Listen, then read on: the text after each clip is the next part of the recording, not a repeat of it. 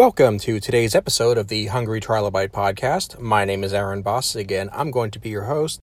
Today we're welcoming stand-up comic Jeff Dwoskin to the show. He has an amazing podcast, a fantastic act, and a great creative mind. Let's get started right away. On tap today we have Jeff Dwoskin. How are you doing today, good sir?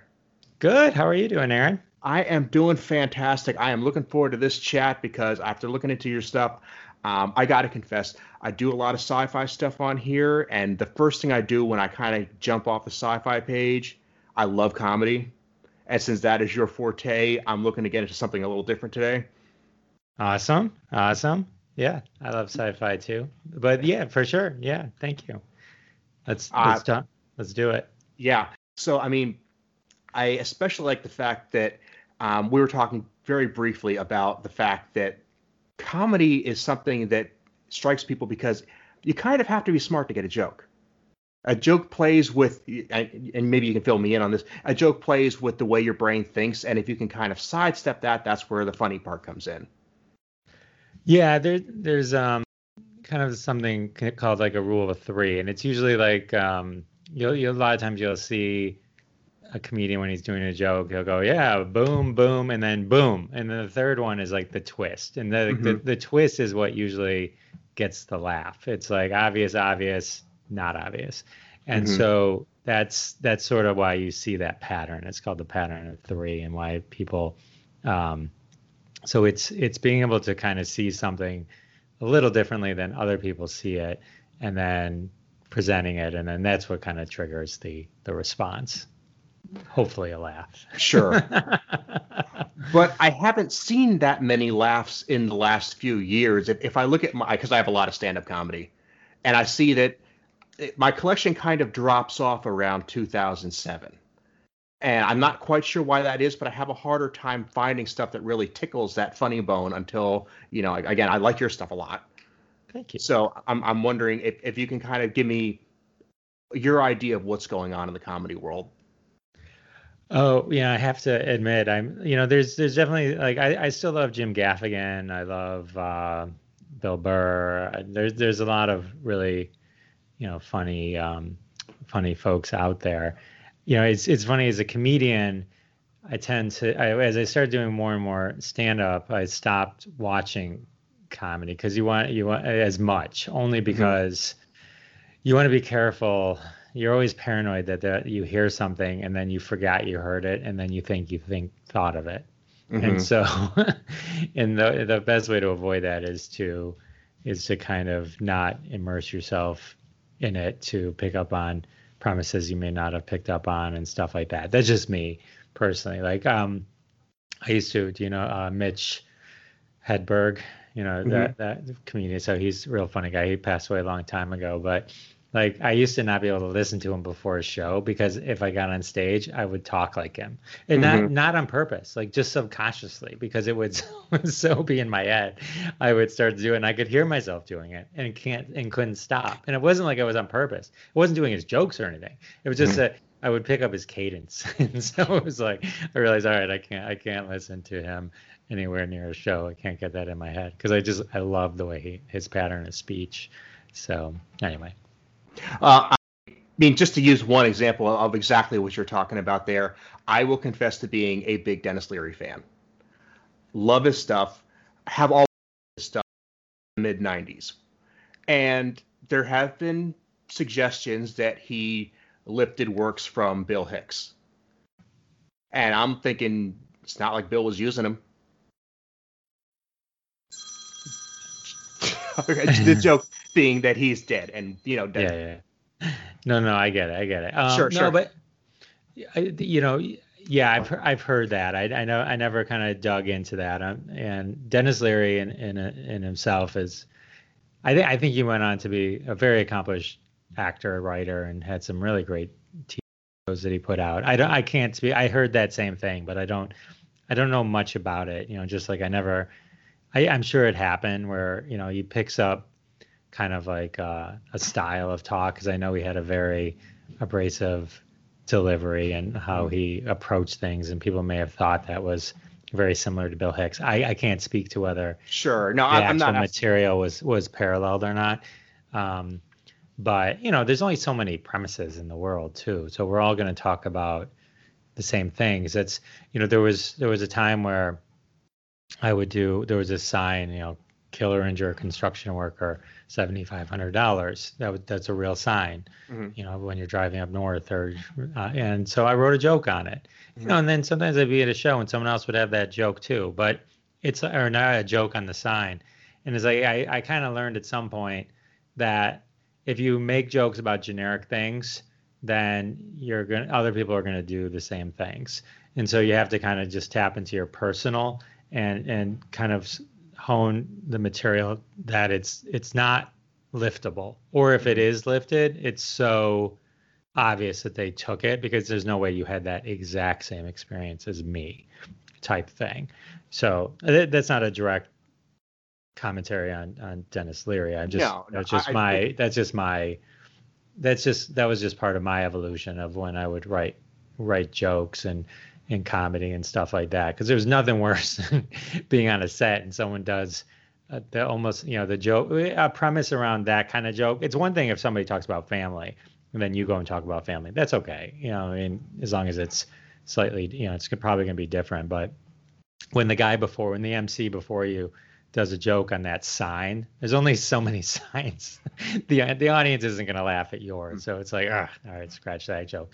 But the best way to avoid that, maybe just don't do those jokes. So that was some advice that I had gotten early on, is kind of just focus and make it more personal. So yeah, I picked him solely because it's probably the most visible example I can think of, and I'm trying not to pick on anybody in particular, and he's famous enough now he can probably take the punch. But but yeah, how many comedians don't have a joke somewhere in their repertoire about being at the dentist? I mean, that's kind of like the go-to to start your material. Yeah, my dad was a dentist, so I felt like my actual first joke I ever wrote was about the dentist, but it was I'm pretty confident nobody else had that exact joke. It wasn't about getting Novocaine or anything like that.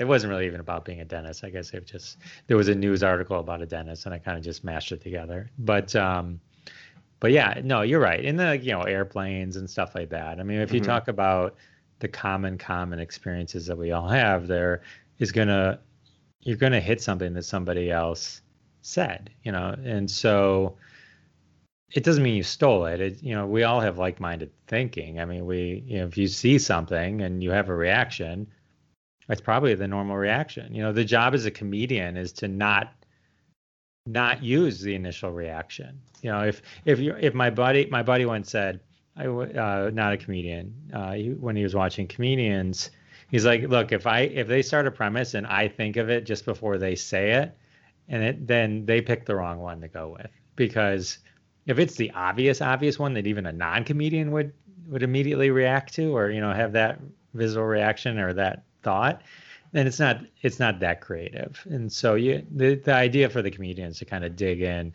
even further and deeper into what somebody might not have thought of, but would immediately resonate at the same time. So.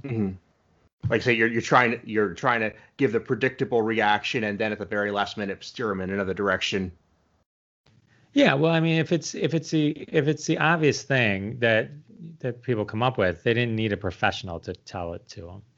You know what I mean? So it's like it's the job of the professional to kind of say, all right, that's the obvious reaction. What's the non-obvious reaction? Because that's what's going to be unique about the whole joke and the delivery and making them remember you. If 50 people do the same dentist joke with the same punchline, at some point those people aren't going to remember, oh, that was Aaron or that was Jeff. Then it's just not going to happen. Like I remember, Gary Goldman's another great comic that's out now. I think it's so funny. So anyway, I just thought of that. So when it comes to lifting material, taking a step back from that, how many personas are out there? Because it seems like, there is the angry, smoking, screaming man is one that's kind of a classic. The guy in the baseball cap with the jersey is another. I mean, it seems like there are some tropes that stand-ups do to kind of go build their persona. Have you seen that? Yeah, I never I can see what you're saying. I never kind of looked at it. There is angry comedian, there is observational comedian, Hmm. there is deadpan, there is one liner. There's definitely different approaches, but I think everybody has like their own way to get their point across, and then that kind of makes it theirs. Like anybody who does just quick one-liners, deadpan, is going to be compared to Stephen Wright, right? Because Hmm. Absolutely. he did it. I don't know if he did it first, but I mean, he's definitely the best. Yeah, I mean, he's amazing, right? So anybody who just goes, so there's Mitch Hedberg has a very specific style. Long form, you could talk about Carlin, what I mean, or anything like that, and then, uh, yeah. So I mean, there's definitely approaches. But yeah, I think that's why people gravitate to certain comedians or not. It depends on which ones activate your brain the best. Like I had a friend of mine once say that he could not listen to Norm Macdonald, not because he didn't like the material, but just because the delivery of Norm Macdonald's style, which is always that I'm a little bit smarter than you or I'm a little bit dumber than you, whichever way you want to play it, it just rubbed them the wrong way. Oh, so that's how I feel about Dennis Miller. Though I love Dennis Miller like 80s when it was kind of just a clever kind of I'm pretty smart kind of references. But then later I just it got too political. Sometimes when these comedians get overtly political, it's just not fun anymore.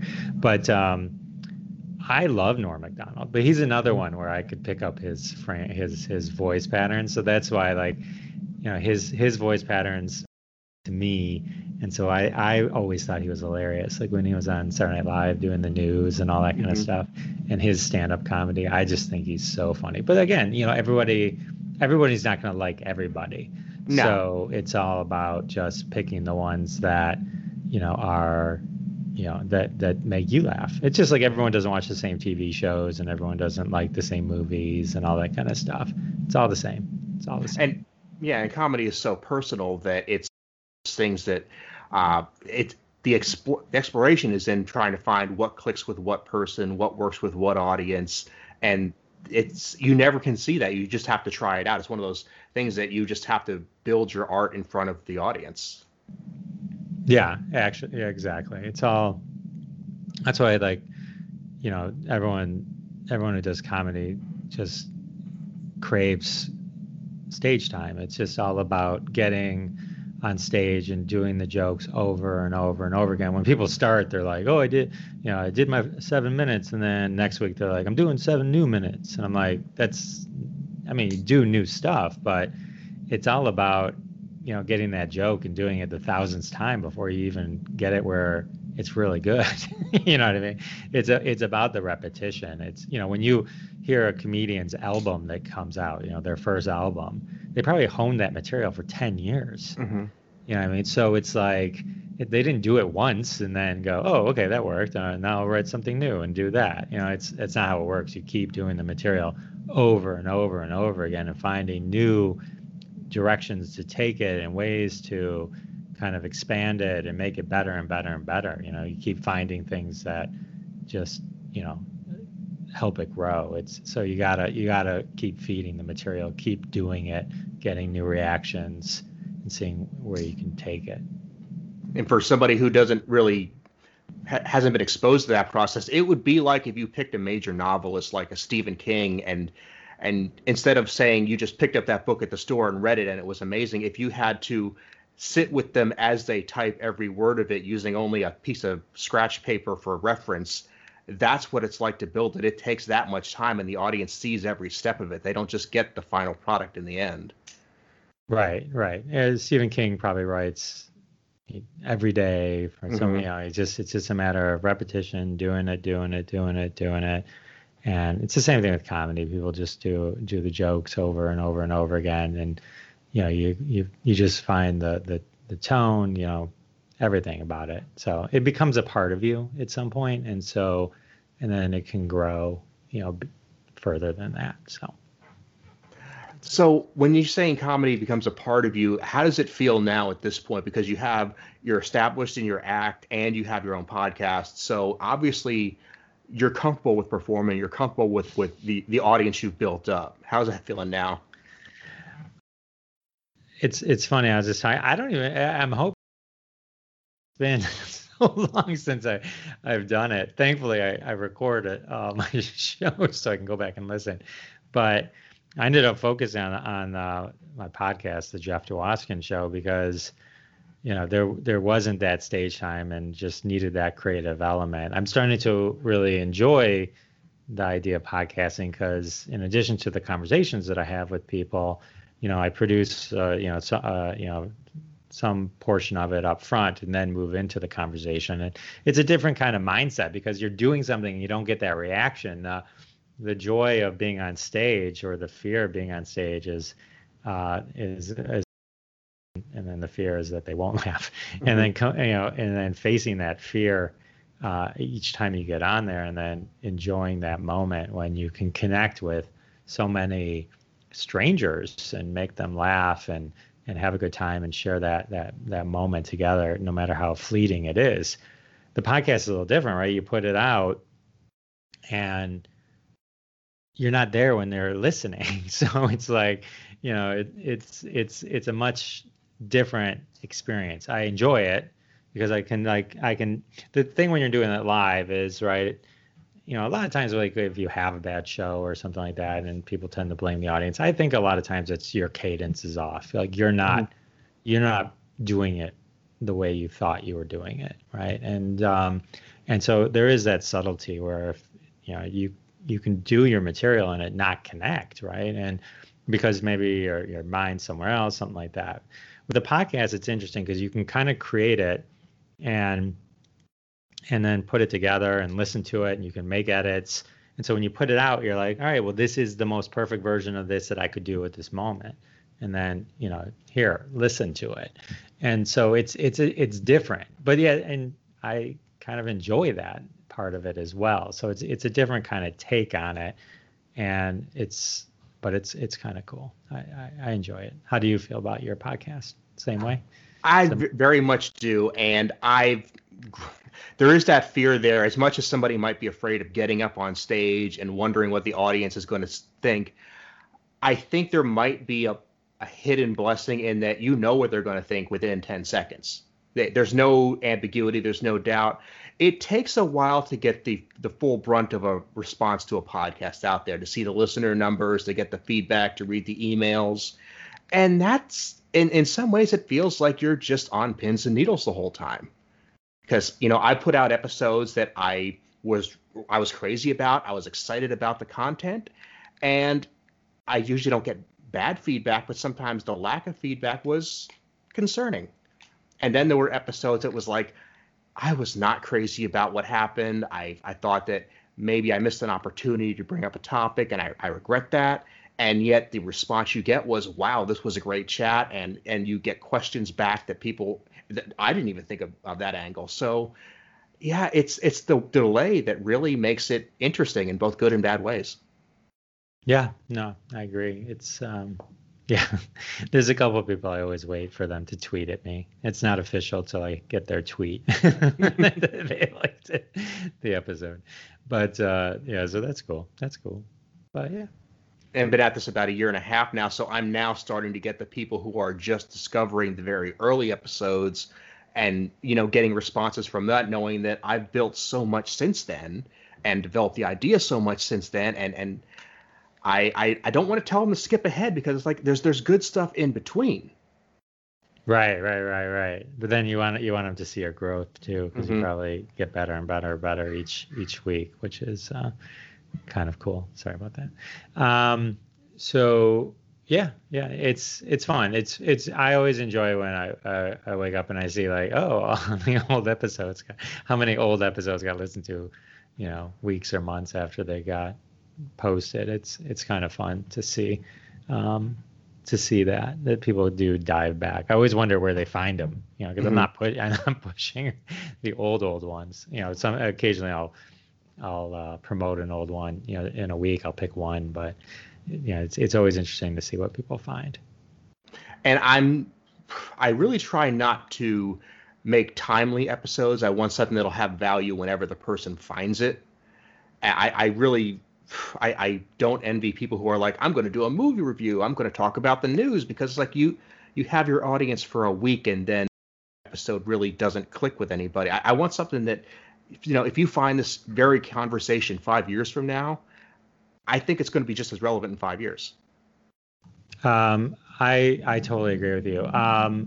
I always try and I always try and either I'll edit out stuff that's too specific to that moment, and I agree, because you want it to be somewhat evergreen where they can listen to it at any time, and so yeah, that's I try not to go deep into anything specific, and if I do, I might get that episode out faster. So that's a trick to one of my guests. If you talk about something too topical, I may actually release it faster. So, because otherwise, you get this backlog, and so they don't necessarily. It's funny. I always say, like, you could listen to my episodes, and like the production value in the beginning and the end, you can judge my progress, as a podcaster, but not my interview skills, because I don't release them in the order that I did them.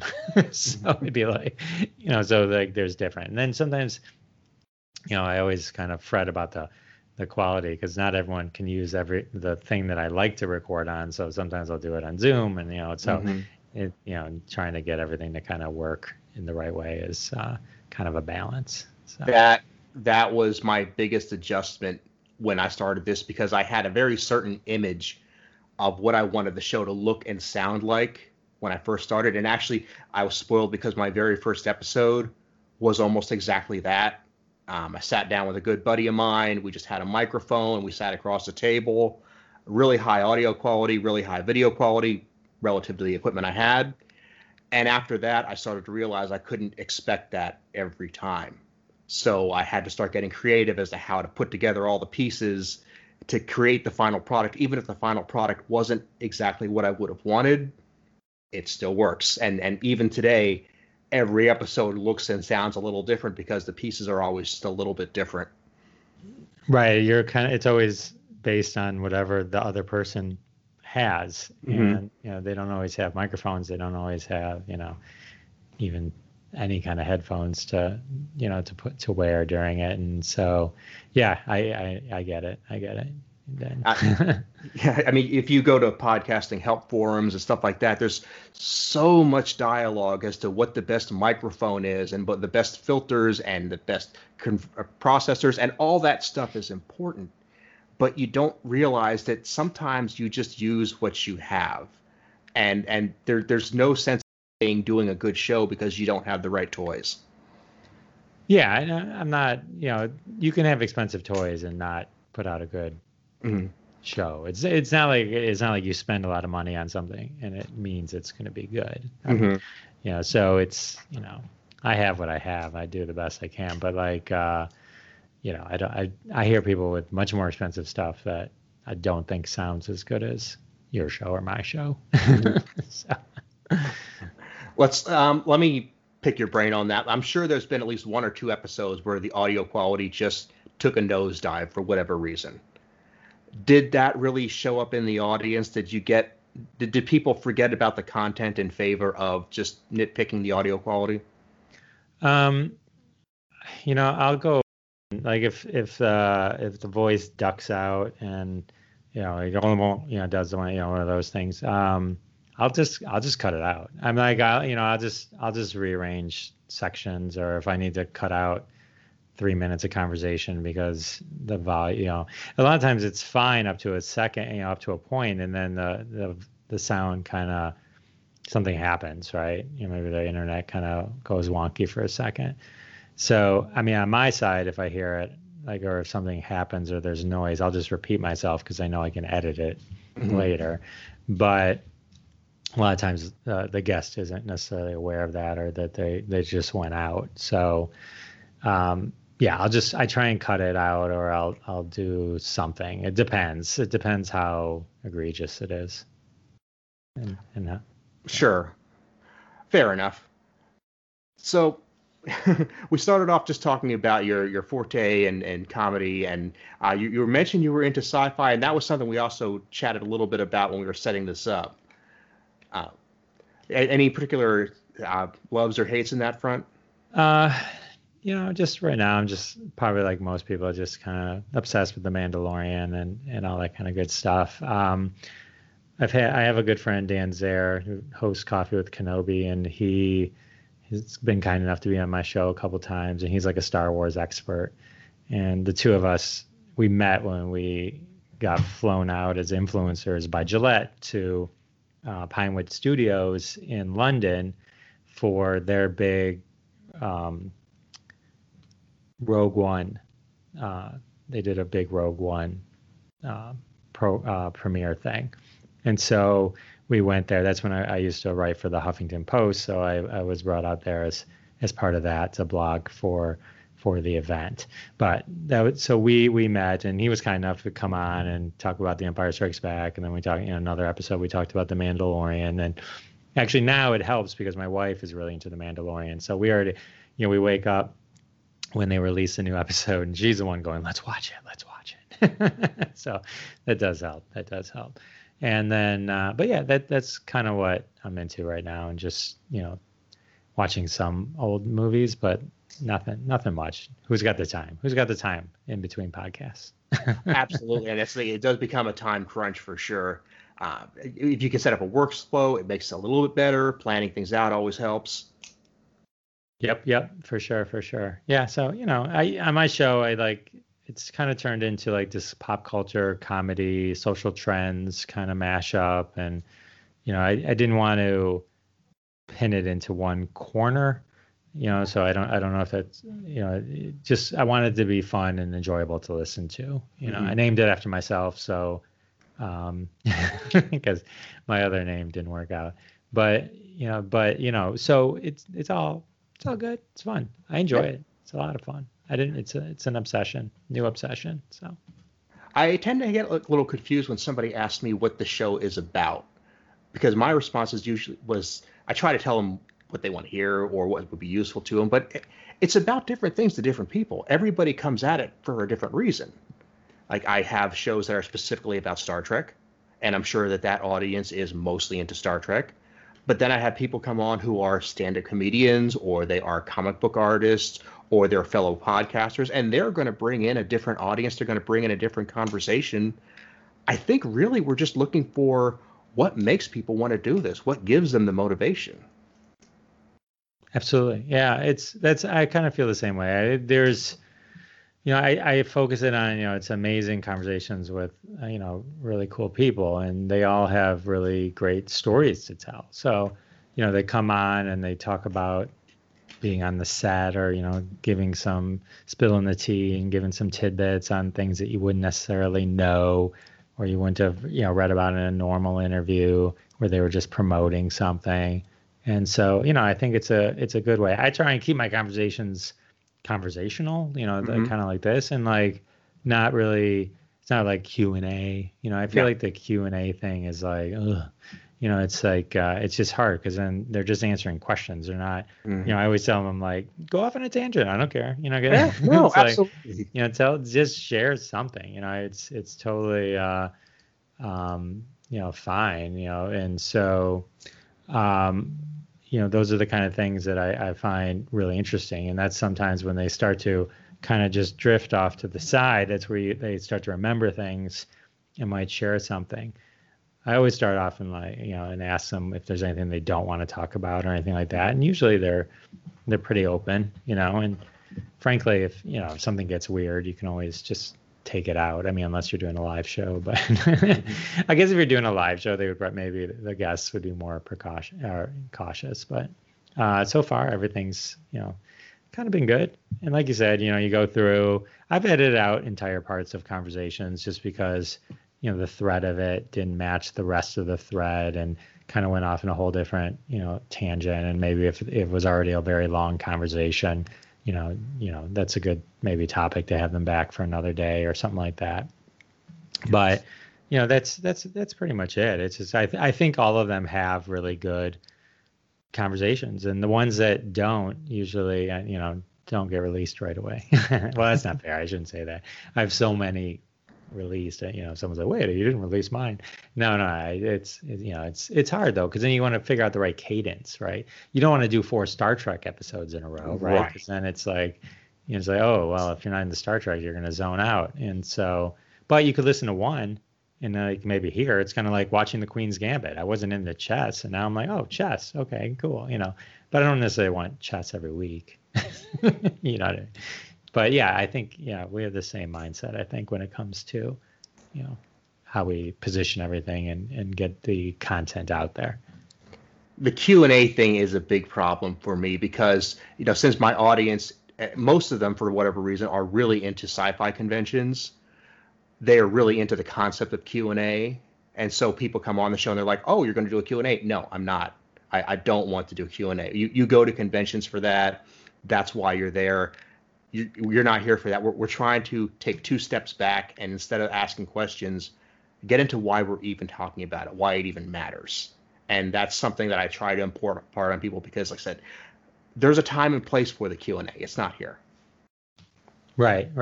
I mean, you have questions ready. I mean, there's things that you want and directions you want to go. I think that was the thing when we started podcasting, there's so much time to research the people you're about to talk to. And, so it's, making time for that. It's not all about just the 30, 40 minutes or whatever that you're talking to the person. There's a lot of times, sometimes you spend an hour or so and longer if you watch movies, that they were in, to kind of get a feel for what they were all about in that movie, and like to be able to just kind of reference things or talk about things in a way that if you didn't watch the movie, you probably couldn't do, at least at that moment. So, it's a lot. People I don't think understand how much goes into. There's a lot of pre-work and a lot of post-work. The conversation's kind of the easiest part. There is a lot of that. And typically somebody is not going to be on the other end of that screen unless they actually want to do the talking. So it's not too hard to get them to pick up the conversation.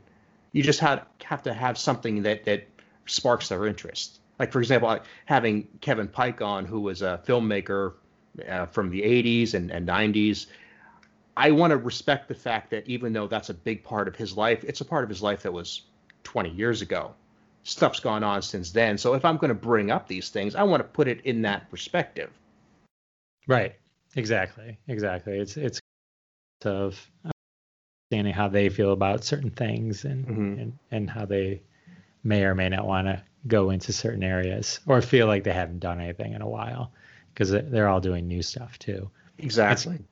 It's kind of like probably when you go to a concert, you just want to hear the greatest hits, but and everyone goes to the bathroom during the new songs. But yeah, but the new songs are good too. The ones that you did love once were new songs, right? So it's there have been times when I've invited somebody on and somebody of significance, and I won't no names, but sure, somebody of significance. And I will say, hey, I would really like to have you on, but I have to confess my reason for asking is because you were a voice in a cartoon series that I liked when I was a kid, and I realized that was just like a one-day job for you. So just throw that out there as full disclosure. Right. Sometimes it's that one thing that just kind of connects you to them, and it just comes down to how much they feel about that. Some people do. Some people they did the one thing and they'll talk to about it, and they embrace it. And then some people, it's just, you have to balance it out. It's all just kind of, that's why you just kind of let the conversation go. Like I was talking to someone, he had done a lot of TV shows, and when I was replaying the interview, when I got to one of them, his tone kind of changed a bit on it, and I could tell it wasn't as a positive experience for him. And I took that whole section out. I'm like, it was a long conversation anyway. So it was like, I'll just take this 6 minutes out, and there's no reason that, that needs to be part of it. I mean, he was gracious and answered everything and did all that, but you could just tell it wasn't the most fond memory that he had. And so, those are the kind of things you just kind of want to, didn't impact the interview or anything like that. Nobody would even have noticed it was missing. And the other thing is probably we listened to it so many times that they probably don't even remember what they said or didn't say when it's all over. So I'm sure you're not. Okay, sorry, didn't mean to interrupt. I'm saying you're not going to hurt anyone's feelings by taking something out. And I've not seen cases where somebody will just acknowledge without any malice or resentment that, when I did this thing, it was a job. I got paid for it and I moved on. But then they'll realize, but I realized, 10, 15 years later that one-day gig really meant a lot to somebody. People were affected by it. They were, their lives were enhanced by something that I did for a one-day gig. And that is not unimportant to them. I respect that. Yeah, absolutely. Absolutely. And I think most people love hearing about it, knowing that one thing they did touched people and, that kind of thing. So I think that's good. It's fun to hear that. And it's fun to tell people that, I think, we spend so much time trying to do big things to do good in the world. And sometimes we do it without even trying. And that should be recognized. Exactly. I agree with you, sir. Yeah. Nobody doesn't like. I was talking to somebody. I was interviewing someone, and they told a story, and I said, "Oh, I talked to this person," and I love that person, So I DM that person, and these are both famous people. I DM the other one and go, "Hey, this guy had nothing but nice things to say about you." I figured they still want to hear about that. We're all people, so it's fine. These people just happen to do things on movies, and we're on cable a lot. So. Well, Jeff, we just sat here and talked for almost 40 minutes about comedy and only told one joke, and it was mine, and it was a bad one. So that might be a good place to wrap up here. Where can people check out your show and your social media stuff? Sure. My show is jeffisfunny.com. The name of the show is The Jeff Dwoskin Show, which you could also type in thejeffdwoskinshow.com, but I find people can spell jeffisfunny.com a little easier. On Twitter and Instagram at Jeff Dwoskin Show. My personal is at Big Macher, and I'm at Facebook at Jeff is Funny. Here's the thing, Aaron, about when most comedians talk about comedy, it isn't a hilarious conversation, only because it's serious business, and our job is to make you laugh. But the stuff behind it is, there's a lot of thought and stuff that goes into it. So I think that's part of it. I've enjoyed this time. Thank you for having me. Me as well. And when I say we didn't tell a joke, I find that because it amuses me more than anything else. Not that it's any way disappointing, because I would like to have you back at some point very soon. Oh, for sure. Anytime, sir. I would love to be back, Aaron. Thank you. Well, let's call it quits for now, and you take good care.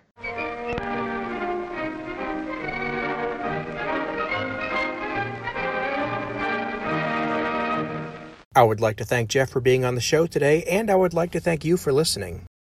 For the community building part of the show today, I would like to ask you guys for a big favor, and you may have already done it, and if so, I would like to thank you in advance. But what I would like to ask is, could you leave a review for Hungry Trilobite on your podcast platform of choice? Whether that be Apple Podcasts, Google Play, SoundCloud, Stitcher, whatever the case may be, if you could go on there, find Hungry Trilobite and leave a review, and specifically if you could recommend an episode for a new listener to start with. You may like episode number 6 with Nana Visitor, or you may like the episodes with Ian Ferguson or Mur Lafferty. Whatever episode you think would be a great starting point is an episode I would like you to recommend in that review. Don't forget, you can also find us on YouTube, and we are syndicated on Realm of the Mist, a fantastic podcast network. Thanks so much, and we'll see you next time.